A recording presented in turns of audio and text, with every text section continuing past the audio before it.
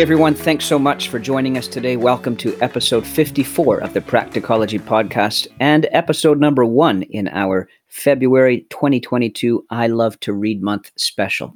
You know that the book of Jude tells us in the scriptures to build ourselves up in our most holy faith. One of the ways we do that is by learning more about our faith. Obviously, the scriptures are the foundation, but we are also reading through key Bible concepts this month together. I hope you're joining us in that. It's written by David Gooding and John Lennox, a wonderful book explaining the basics of our faith and the gospel.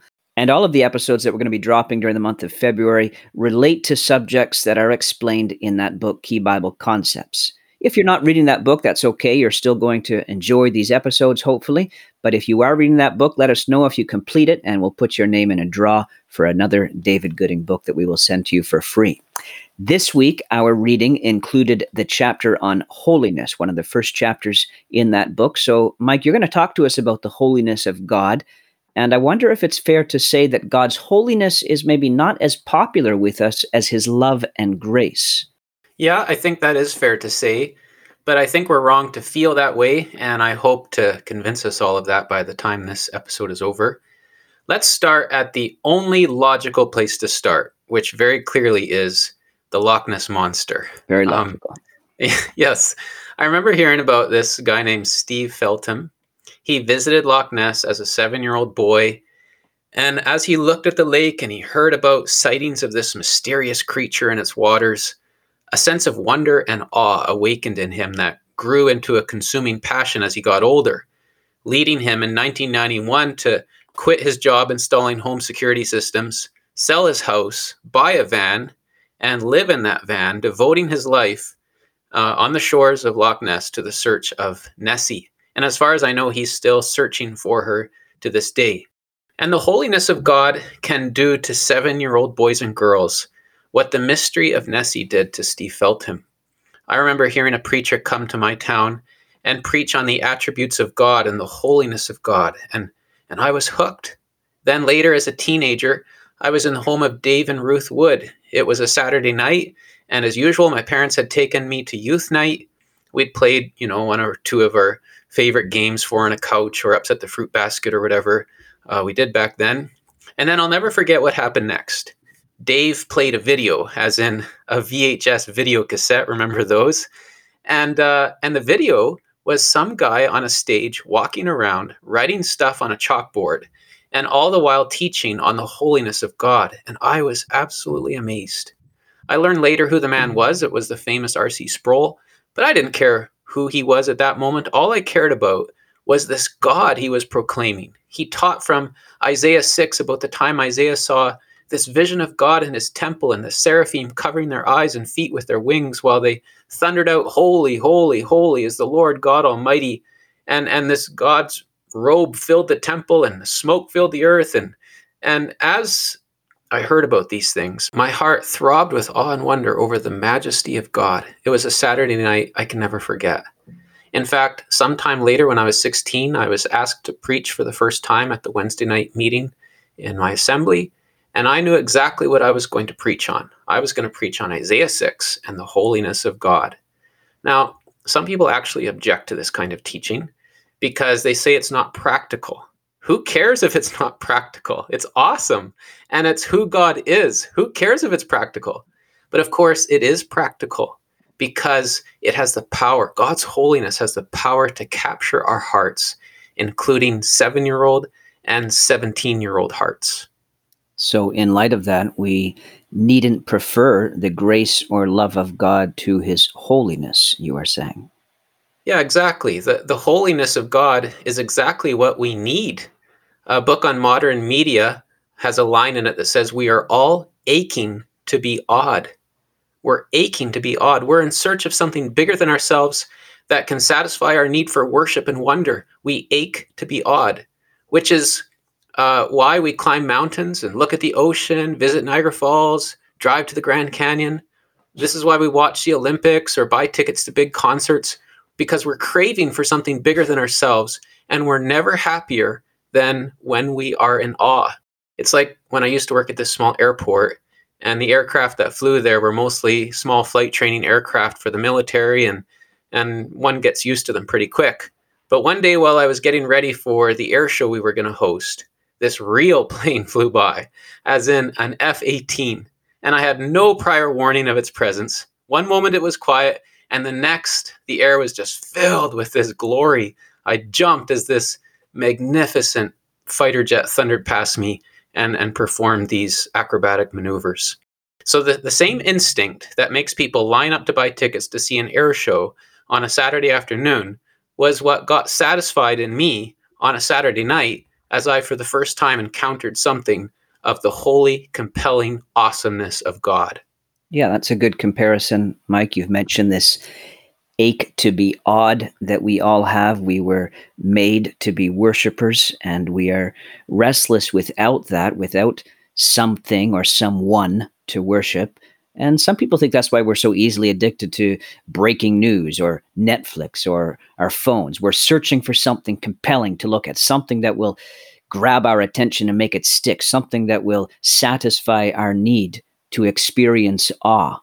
But you're saying we can experience that awe when we encounter God in his holiness. Yeah, that's right.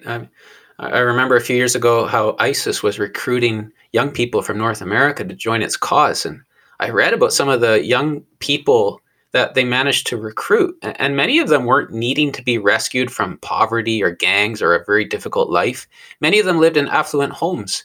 The reason they joined ISIS is because they wanted to be rescued not from a tough life, but from a trivial life. And lately I've been picturing it this way, that I'm driving this huge triple trailer semi-load, and the load is really heavy and huge and awkward, and I'm driving around through life, but I have nowhere to take it to. You know, I'm stuck with it. I'm driving around, but I have no delivery address. Where am I supposed to take this thing? Or maybe I find a place that I think I should deliver it to, but when I get there, I find out it can't receive such a big shipment. Well, what is this load I'm talking about? It's my shipment of devotion and wonder. I'm looking for a place big enough for me to pour out all my sense of wonder and devotion. And the world keeps telling me, oh, you need to take it over there. You need to, it's your career, or it's your stuff, or it's sex, or it's this latest Netflix series, or whatever. And every time I turn up with my big rig of wonder and devotion, I find out that the place that was supposed to be big enough to receive it isn't. It's some drab little deserted looking brick building with weeds growing in the sidewalk. And I think that's not compelling enough to satisfy my need to be in awe. I can't pour out the devotion of my whole being onto that. And then I hear a man of God, and he reads from the Bible about the holiness of God. And in about 15 seconds, I can tell that this guy knows what he's talking about, because he's actually seen, he's actually experienced the holiness of God. And I realize this is what I've been searching for. This is the place, this is the God on whom I can pour out all my worship and wonder and awe and devotion. Why? Because when we encounter God in his holiness, we finally discover a beauty compelling enough to hold our attention, and a cause large enough for us to devote our whole entire beings to it. And you use the word discover, Mike. We discover a beauty compelling enough to hold our attention. But isn't it also a sense in which it's God's holiness discovering us? I mean, that's true of the chapter you've already mentioned, Isaiah chapter 6. But it's also true of another great encounter with the holiness of God in our Bibles. I'm thinking of Exodus chapter 3. That's where Moses is at the burning bush. He's watching over the sheep at Horeb at the mountain of God. And it says, Exodus 3, verse 2 and 3, the angel of the Lord appeared to him in a flame of fire out of the midst of a bush. He looked, and behold, the bush was burning, yet it was not consumed. And Moses said, I will turn aside to see this great sight, why the bush is not burned. There was God capturing Moses with his holiness. Yeah, that's a great point. The Lord initiated it. And none of us would ever encounter the beauty of God's holiness if he didn't reveal himself to us. And notice from that passage, Matthew, it was a sight that compelled Moses to look. He was hooked. He says, I've got to see this. This is amazing. And the Lord sees Moses stopping to look, and the Lord speaks to him out of the fire. Don't take another step closer. Take off your sandals. You're standing on holy ground. This was no imagined sighting of a mythical monster. It was a captivating encounter with the holy God that would change Moses' life forever and alter the course of history. Well, Mike, we are now several minutes into this episode on the holiness of God, but I don't think you have yet given us a definition as to what holiness is. So that may be helpful. Now, lots of us know that it has to do with the idea of separateness, being separate. Maybe you can tease that out a little bit, especially for those who haven't yet read the chapter in the book. Yeah, it does have the idea of separateness.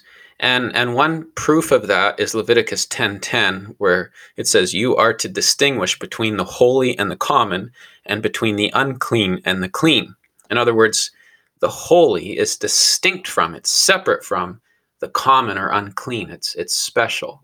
So let's start with that idea of separateness and ask ourselves, separate from what? The holiness of God is his separateness from what? Well, the maybe the first answer that comes to us is it's his separateness from sin, right? God's holiness means he's absolutely pure and there's no sin or evil in him at all. God is light and in him is no darkness at all. Hebrews 7 says that the Lord Jesus is a holy high priest, separated from sinners. And so that's absolutely true. Holiness includes this aspect of God's utter separateness from sin. But it's also too narrow because the Bible speaks of holy water, holy ground, holy bread, a holy mountain. And clearly a mountain can't be holy because it hasn't sinned. And so there must be more to it. Separate from sin, yes, but more to it. Secondly, we could say, well, it's his separateness from all creation. And here's where Gooding and Lennox do such a good job in the chapter we read this week. And they're right. Yes, God's holiness means he is absolutely distinct from creation. He's in a completely separate category of being. He is completely independent of everything in the whole created order. He is superior to everything in every way. He's incomparably greater.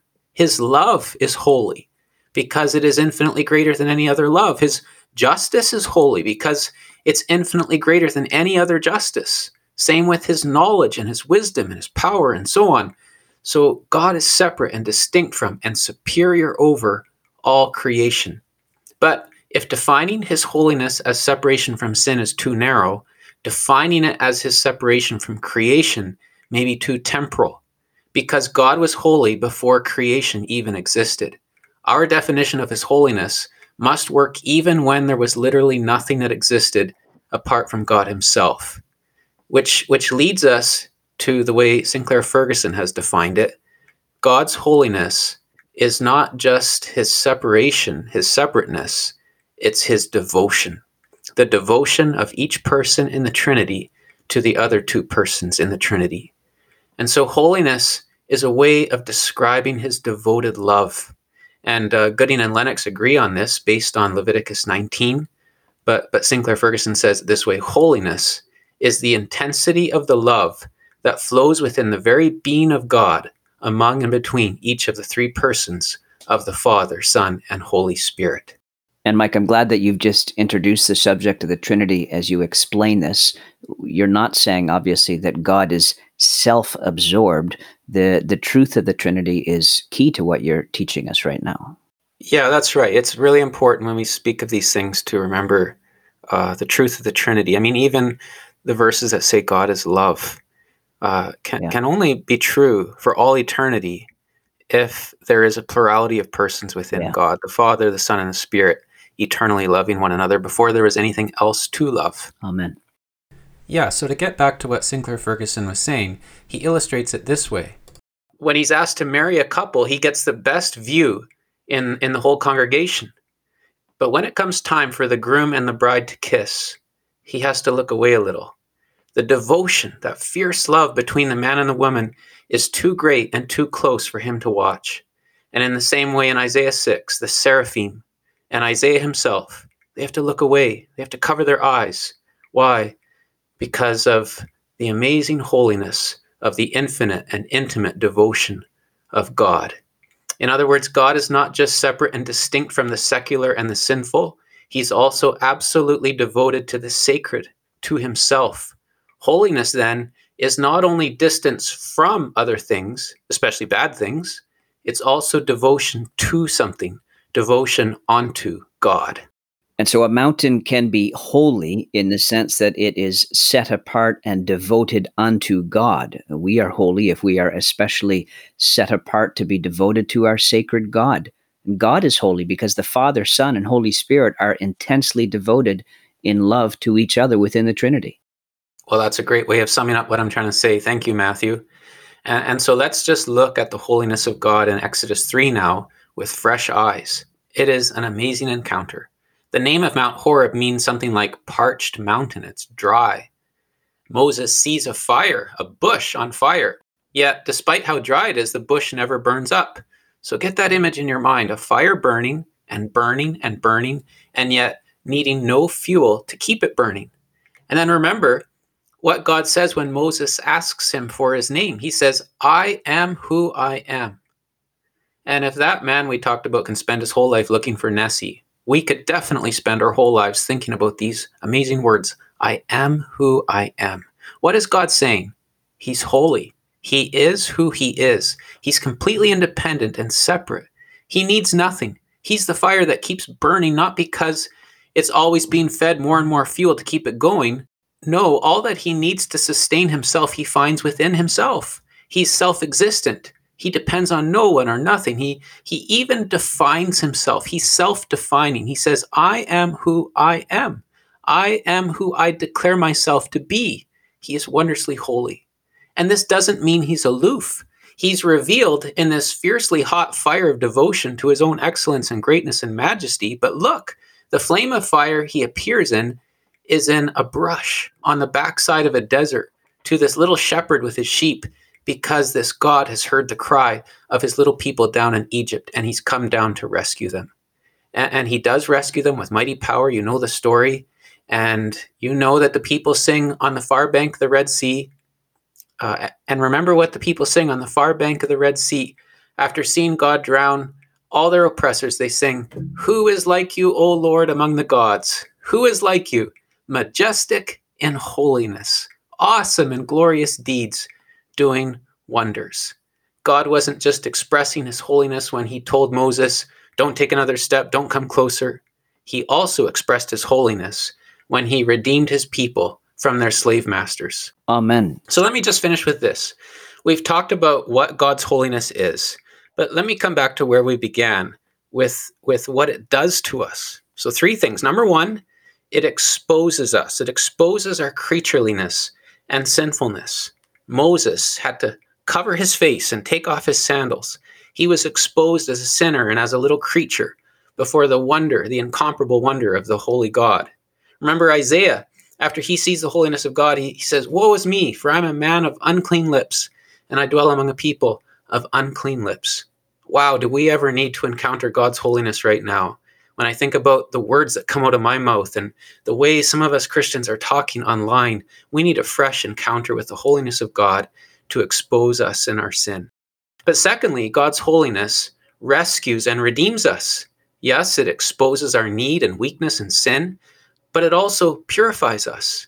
And we see this, as already mentioned, in Exodus and how God redeems his people. But we also see it in Isaiah 6, when Isaiah is brought a coal from the altar, and it purifies him of his sin. But thirdly, it exposes us, it rescues and redeems us. But thirdly, it captures us. And in captivating us, it sets us free. Moses saw the holiness of God, and he was captured for life in a captivity that led to freedom. Isaiah saw it, and he was captured for her life by this gripping encounter with God's holiness. Both of those examples are excellent, Mike, because Moses and Isaiah both show us how this holiness of God is practical. It had a very practical impact in their life. Yeah, absolutely. And Gooding and Lennox point this out too, that when a man or woman encounters the holiness of God, it nerves them, it steels them, and gives them the nerve to refuse to bow down to the false gods and the false masters and to fight against them for freedom. And so you see Moses and Isaiah both facing the intimidating evil powers of their day and experiencing the victory through the mighty power of God. Let me just talk to you individually, each listener. Do you know what the perfect conditions for you to experience the holiness of God are in a fresh way? Dry conditions. Are you in a dry spot in your life? Are you like Moses on parched mountain? You feel distant and dead. Then cheer up. Conditions are perfect for the fire of God's holiness to find you and captivate you with the sheer wonder and allure of the compelling beauty of God. Holy, holy, holy, though the darkness hide thee, though the eye of sinful man thy glory may not see, only thou art holy. There is none beside thee, perfect in power, in love and purity. That, of course, is Reginald Heber's hymn, Holy, Holy, Holy, Lord God Almighty. Thank you, Mike, for excellent teaching and reminding us of our need to be captivated afresh by the greatness, the holiness of our God. Our next episode is going to be taking up the subject of justification. If you are reading along with us in Key Bible Concepts, holiness was the opening chapter. We'd love you to read through the sections on sin and reconciliation and then justification. And that will be the one that we're going to explore in next week's podcast. Thanks so much, Mike. You're very welcome. And may the Lord bless you all, and may he help you to be captivated again by his holiness.